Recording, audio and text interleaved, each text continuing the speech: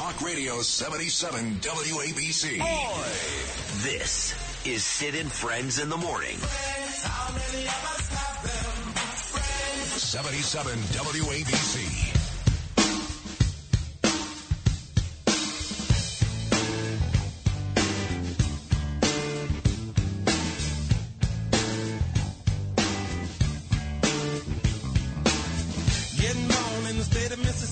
Papa was a copper and the mama was a hippie. In Alabama, she was swinging a hammer. Price you gotta pay when you pick the panorama. She never knew that there was anything more than gold. What in the world does your company take me for? Black bandana, sweet Louisiana, robbing on a bank in the state of Indiana. She's a runner, rebel and a stunner. On the mirror way saying, baby, what you gonna? Looking down the barrel.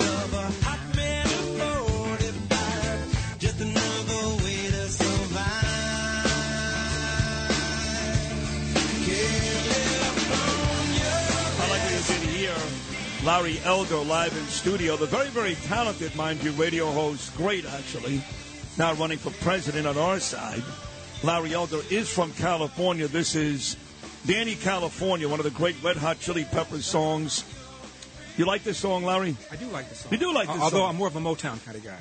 You're more Smokey Robinson, the Miracles, yeah. You know, I love Marvin Gaye. Oh, no, I loved him, too. Yeah. Loved him, too. That was a tragic death, tragic.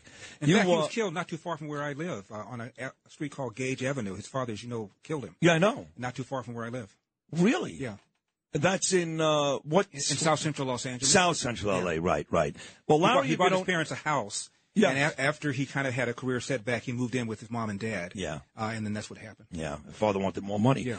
Thank you for beginning the show on that note. You're welcome. Appreciate it. Yeah. And thank you for not calling me the black face of white supremacy. No. Any day when I'm not called that is a good day for me. I'm not going to do that because a lot of other guys do that. That's right. I try to create my own authentic material. But Larry, of course, a very successful radio talk show host and is now running on the Republican side for president. Now that you brought that up, though. Yes. Maybe the biggest lie in America today is this issue with white supremacy. In fact, I'm going to call it the biggest lie in America today. I don't see it. I mean, every now and then, yes, I see a crime or a crime that we actually stop, thank God, before it happens. Right. But we have a lot of crime in this country that takes place every day, and very, very, very few are committed by white supremacists. Would you agree that's one of the big lies today? It's a huge big lie. And you know what, Sid? I used to think that Al Sharpton was the biggest race hustler in America. I no longer think that. Now it's Joe Biden. He goes to Howard University and says the number one threat to the homeland is white supremacy. Are you kidding me? The Anti-Defamation League keeps track of how many people are killed by extremists, whether right or not. And 25 people last year were killed by extremists. By contrast, in 2020, 10,000 black homicide victims, almost all killed by other blacks. A young black man, aged 10 to 43, said is 13 times more likely to be murdered than a young white man, same demo. And they ain't being killed by white supremacists. Not being killed by whites. Like you said, the majority being killed by their own people. 60% of the homicides, the robberies, and the shootings in America are committed by black people, often against black people. And so unless you're prepared to say black people are genetically inclined to commit crime, you have to ask yourself what the devil is going on. What the devil is going on is the breakdown of the nuclear intact family that the left has done with their so-called war on poverty to the point now where 70% of black kids into the world without a father in the home married to the mother. That's it. And listen, there's other things that happen. Music, I think, is an issue. What do you do? Dress, pull your pants up. Opportunity, there's no question. But the fatherless family is the absolute main reason why these kids go astray. No question. And even on the music thing, I mean, think about all the rap music. Primarily, these are bought by white kids in the suburbs. They're not doing drive-by shootings. They're not calling their parents B's and H's. True. It's breakdown of the family. And the stats are clear. 5 times more likely to be poor and commit crime, 9 times more likely to drop out of school, and 20 times more likely to end up in jail if you're raised without a dad. Before you ran for president, just so you know, Larry, my partner Bernard was still alive. He joined us a couple of times when Bernie was here. Right. And that louse Gavin Newsom, who I still believe has the best chance to win the Democrat side because Biden's not going to make it, and he's the next in line. They had the runoff in the state for governor. and you got involved in that, and we would come on the air every day and go, come on, man, get Larry that win. Right. It didn't go your way, but clearly it didn't disappoint you enough not to run for president. Sid, I had never run for anything before other than third grade class president. Before you ask, yes, I did win that race. I'm batting 500. I got into the race. There were 45 rivals on the replacement side. I got more votes than virtually all of them combined, 3.5 million. California had 58 counties. On the replacement side, I carried 57 to 58. The only one I lost was San Francisco by a whopping 149 votes. I got in with 8 weeks left. Even in San Francisco, you lost by less than 150 votes? On the replacement Those side. Those liberal animals? On the replacement side. Okay, right. And in 27, in 8 weeks, I got in with only 8 weeks left. I raised $27 million, more than the other 45 rivals combined. It was a killer race. They were scared to death for a while. The recall part was in the margin of errors, and in comes Obama, in comes Harris, in comes Joe Biden. I got outspent by 7 or 8 to 1. He had to spend 50% more to keep his job than he did to get his job. They were scared to death. So by any way you look at it, to me, it was an extraordinarily successful race. You know, this is not a indication of who you are, because I'm on record many times saying how impressive you are. Brilliant guy, smart guy. You should see me naked. Hey, listen, what are you doing at about 2 o'clock this afternoon?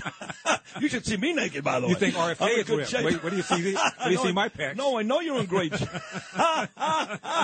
So you got to vote for this guy. Right. But on a serious note, when we talk about this presidential race, and I'm guilty of this too, just so you know, I love Larry Elder. You know, I love a bunch of guys running this. I don't love Mike Pence. I'm not going to lie to you. But a few of the guys I really do like. I like Tim Scott a lot. Right. But listen, as far as I'm concerned, it's the Donnie and Ronnie race. There are two guys who have a legitimate chance to win. I'm being honest with you. And they're both in New Hampshire today, Trump and DeSantis. That doesn't mean anything because I believe that. Right. But when you hear that, I know you hear it often. Of course. Is that disheartening or do you not care? No. Here's how I look at it, Sid. I know that Donald Trump is nominatable. My question is whether he is electable. There are so many swing voters in swing states. You just said my question, though. You're not making the statement that he's not. There's so many swing voters in swing states who would not vote for the man if he walked on water. I have no idea what to do about Trump derangement syndrome. Maybe someday they'll develop a vaccine. But until then, we've got a problem, and that problem is called electability. And what I do is ask people when I'm campaigning, Sid, the following questions. Have you lost friends because of Donald Trump? Best man at my wedding, he and I can't talk anymore because of Donald Trump. Really? Are you walking on eggshells at work because of Donald Trump? Have you now strained relations with relatives and family members because of Donald Trump? If the answer is yes, Houston, we've got a problem. And that problem is electability. And I feel that they're going to gang up on him, do the same crap that they pulled on him in 2020 to the point where a sufficient number of swing voters will not vote for the man. And we have another 4 years of Biden and Harris. And we can't afford that. If I thought otherwise, I wouldn't be here. I love what he did as president. I'm an America first, make America great again kind of guy. On borders, on what he did on judges, what he did on taxes, on regulations, on energy independence. He was extraordinarily gifted president, and he'll do a great job if he comes back. And if he gets nominated, I will support him and campaign for him as I did in 2016 if asked to do so. I just feel that he is not electable for the reasons that I mentioned. That's fair. That is fair what you just mentioned. I tend to disagree because I'm in the bag. You can't trust me. But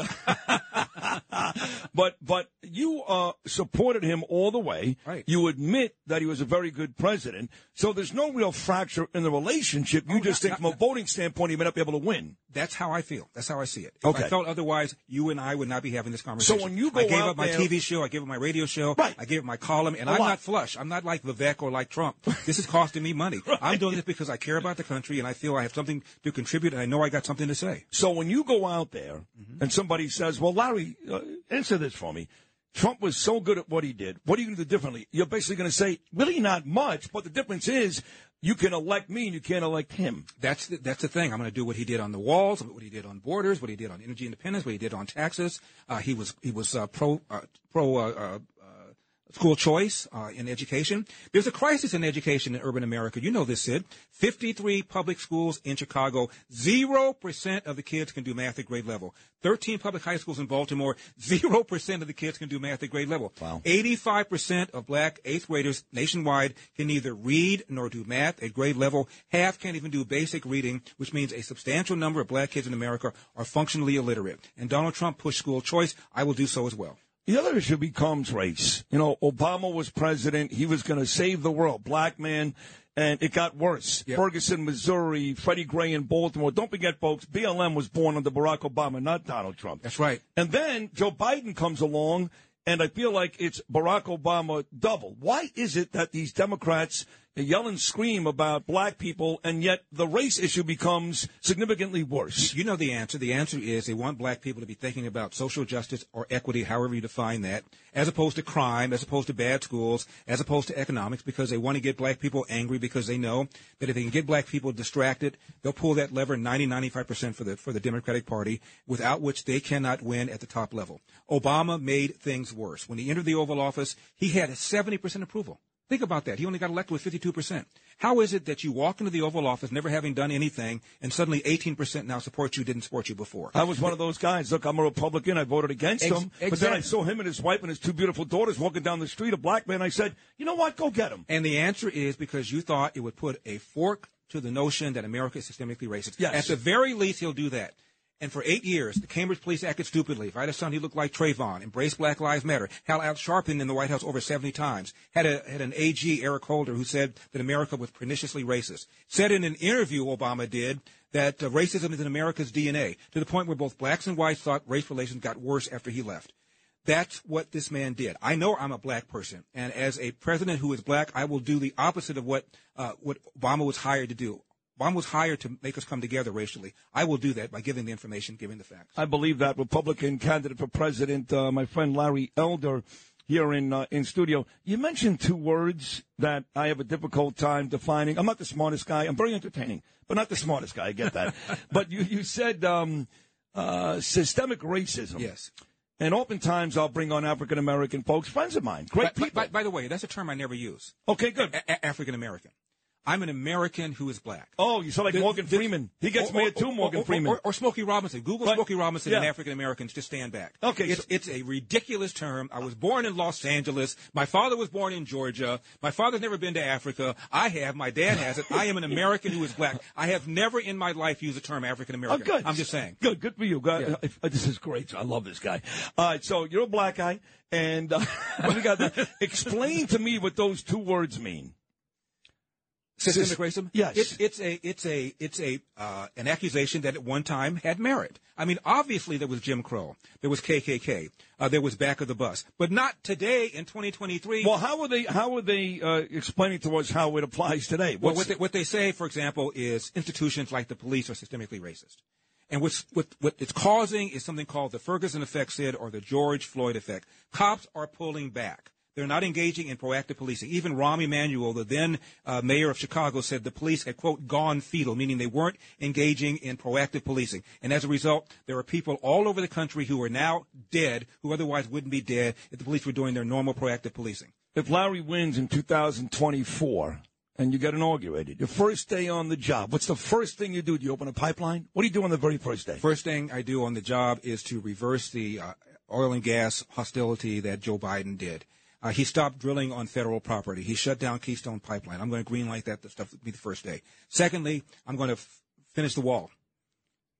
We got the money already. It was being built. It was stopped in its tracks after Biden got. I'm not even sure it's legal to stop that. I'm not even sure that's legal among the million illegal things that Bidens have done. I don't think it was illegal, but he stopped it. Yeah, I know. So that's great. That's a great start. Oil and then finish the wall, because the majority of our problems here, including here in New York, the migrant issue, and your state, California, goes right back to the wall. Finish the damn wall. Finish the wall. Right? Right. Then Eric Adams' job is easier. And reinstate the other policies that Donald Trump had. The Remain in Mexico policy. Right. Stop this catch and release nonsense. Arrest people who enter the country illegally. When you arrest them, you can deport them. If you put them in the interior, give them a little court date, you never see them again. Now, here's going to be an issue for you. This is going to be very tough for you. All right. My friend Trump says to everybody every day, he started with, I'll end the Ukraine-Russia conflict in a day.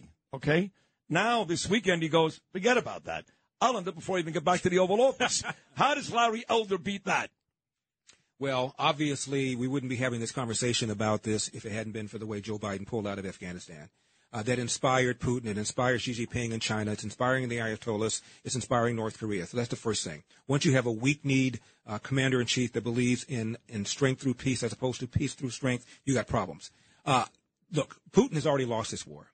Most of the experts, including those I saw on Fox, thought the war was going to end in a few days, maybe a few weeks, and Putin would win. This is now the second year. He's lost about 20 generals, most of them on the battlefield. He's lost anywhere from 80,000 to 200,000 men, depending upon what number you meet. He's already lost the thing. And, of course, there was an attempted coup recently. He wants an off-ramp. We ought to put pressure on both sides to give him that. What about China? Trump did a decent job, very good job. Did a great job with China. Right. And the last thing we need is to push people into EVs, making us even more dependent upon communist China. They're the ones that are supplying the so-called rare earth minerals that go into the batteries, the lithium, the cobalt, the nickel. The idea that we should be more dependent upon China because of EVs is asinine. We need to decouple our dependence on China. We get pharmaceuticals from them, other consumer goods from them. We should be manufacturing that stuff here stateside. And let China know if they aggress against Taiwan, there's going to be an economic penalty that they got to pay. And plus the fentanyl coming across in our country and killing our kids every day. Outrageous. Right? Another issue. Another issue.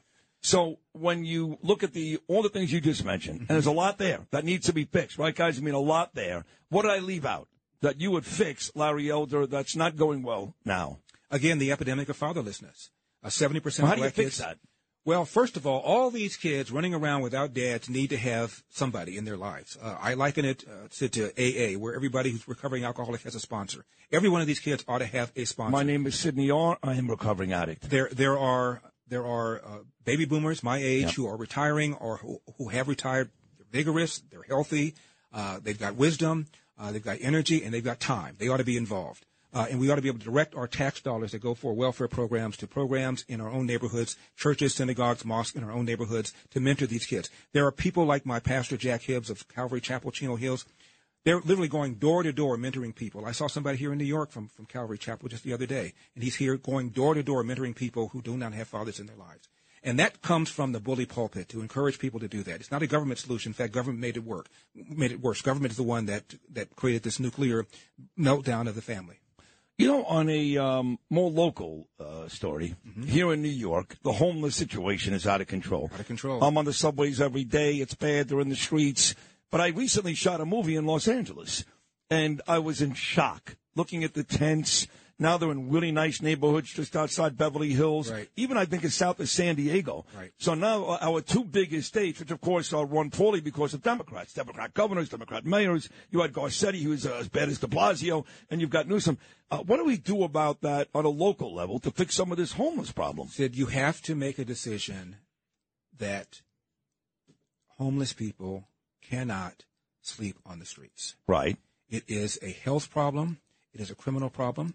I am told that every female homeless person has been raped at least once. The only question is how many times. Right. And if there is a bed for these homeless people, they shall go. If they don't go, they either go to rehab or they go to jail. And if you're not prepared to do that, we're going to have this problem forever. Whenever I say that, somebody from the ACLU or somebody like that threatens to file a lawsuit, and then it's reversed because they think it's cruel. It's cruel to allow people to sleep on the streets like that. It lowers property values. It has all sorts of ancillary effects. People are leaving New York. People are leaving L.A. People are leaving Chicago. People are leaving San Francisco. Businesses are leaving. In the Bay Area, they're walking away with their leases. Still got mortgages on. Saying to the bank, you take it. I got to go. It's got to stop. We have to make a decision that it shall not happen. It is a violation of the law to have people sleeping in public places like that. Virtually every city has a law against it. It's not being enforced. One more for you. Our veterans, they continue to be disrespected despite what the government says. What would Larry Elder do to make sure that's not the case? Increase the money for veterans. Look, they're heroes. My father was a World War II vet. He's in the Marines. My older brother, Kirk, was in the Navy during the Vietnam era. My little brother, Dennis, was in the Army. He went to Vietnam. By the way, I'm the only one who didn't serve. And I don't feel good about that, Sid. That's one of the reasons I'm running. I feel that I have an obligation and a responsibility morally and religiously to give back to my country. That's why I'm doing this. But our veterans need to be supported. We have all this money for COVID. $400 billion, I understand, was wasted, stolen. And we don't have enough money to take care of our veterans? Outrageous. Outrageous. I have to tell you, even if you don't win this, worst case scenario, you don't win, okay? And you're a great guy, impressive, smart. I love you. I swear to God I do.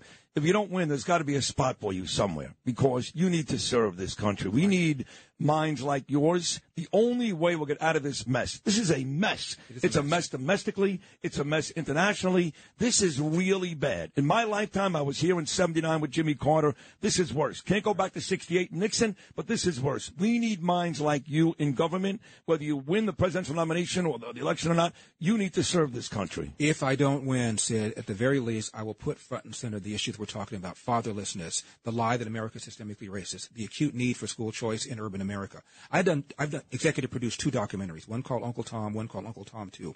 It will change the country if people see those documentaries. Where can you see those? Go on YouTube. How long ago did you make those? UncleTom.com is the website. I made them about. Both of them were made in the last 4 years. No kidding. The first one talks about how black people kept moving forward after slavery in the wake of KKK, in the wake of Jim Crow. Why? Because it was rare for a black kid to be born outside of wedlock. A belief in entrepreneurship, a belief in Judeo-Christian values, a belief in patriotism, even as America was not applying those values to America. The sequel talks about how the civil rights movement has been co-opted by Marxists, by collectivists, by those who want to redistribute income, by people like the Black Lives Matter people. They were founded by self-described trained Marxists. Marx did not believe in God, wanted to dethrone God, did not believe in capitalism, did not believe in private property. So the very things that allow black people to keep moving forward are under attack right now. 1940, 87% of blacks lived under the poverty line. 1960, 20 years later, that number had fallen to 47%. A 40-point drop in 20 years. The 20 years of the greatest economic expansion for black Americans in history, for all the reasons I mentioned: belief in God, belief in family, belief in Judeo-Christian values, all of which are now under assault.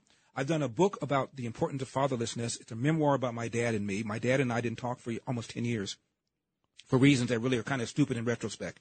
The book is called Dear Father, Dear Son, 2 Lives, 8 Hours. The paperback is called A Lot Like Me. If people read that, it will change their attitude about the importance of fathers, and it will change their attitude about their own father and how they become fathers. I also have a book about my race in California, what the left has done. We have supermajorities of Democrats in the Senate and in the Assembly. It's called As Goes California, my mission to rescue the Golden State and save America. My goals are modest. So if people were to consume these products, Uncle Tom 1, Uncle Tom 2, a lot like me, and also the book that I've done, I believe it'll change things. And so along the campaign, I'm going to encourage people to do that. Not because I want to make money. In fact, I'm losing money. I had a TV show. I had a radio show. I had a column, 80 different outlets. I've given it all twice, one time to run for governor and one time to run for president because I want to give back to my country. That's why I'm doing this. And I'm not flush like Vivek. I'm not flush like Donald Trump. I still got bills. I still got a mortgage. I love you. I really do. Larry Elder, I wish you the best of luck. This was a great 27 minutes, and I think you opened a lot of New Yorkers' eyes who otherwise knew a little bit about you, radio right. stuff. But, man, you are a really And please go to my website, elderforpresident.com. Throw something in the Is that jar. the number 4 or F-O-R? Elder, F-O-R. Okay. And because I've got to raise 40,000 individual donations in order to qualify for that first debate in Milwaukee, Sid. And the amount can be as small as $1. So throw something in the tip jar. Get me the 40,000 individual donations so I can become eligible for that debate in Milwaukee. And as I said, once I get up there, it's game on. Hold my beer. You're tough. They've never seen anything like me. No, I haven't. What did Jack Nicholson say in Batman? Where did they get a load of me? He did say that. Elder for President, folks. Go there right now. The word for F-O-R. Elder for President. Help out my friend Larry Elder in his run. Just a really impressive guy, smart guy, great American, and an absolute great choice, whether it's him or Trump or DeSantis or Tim Scott or Nikki Haley. I don't care. Larry Elder deserves to be on stage. Go to Elder for President and do it today.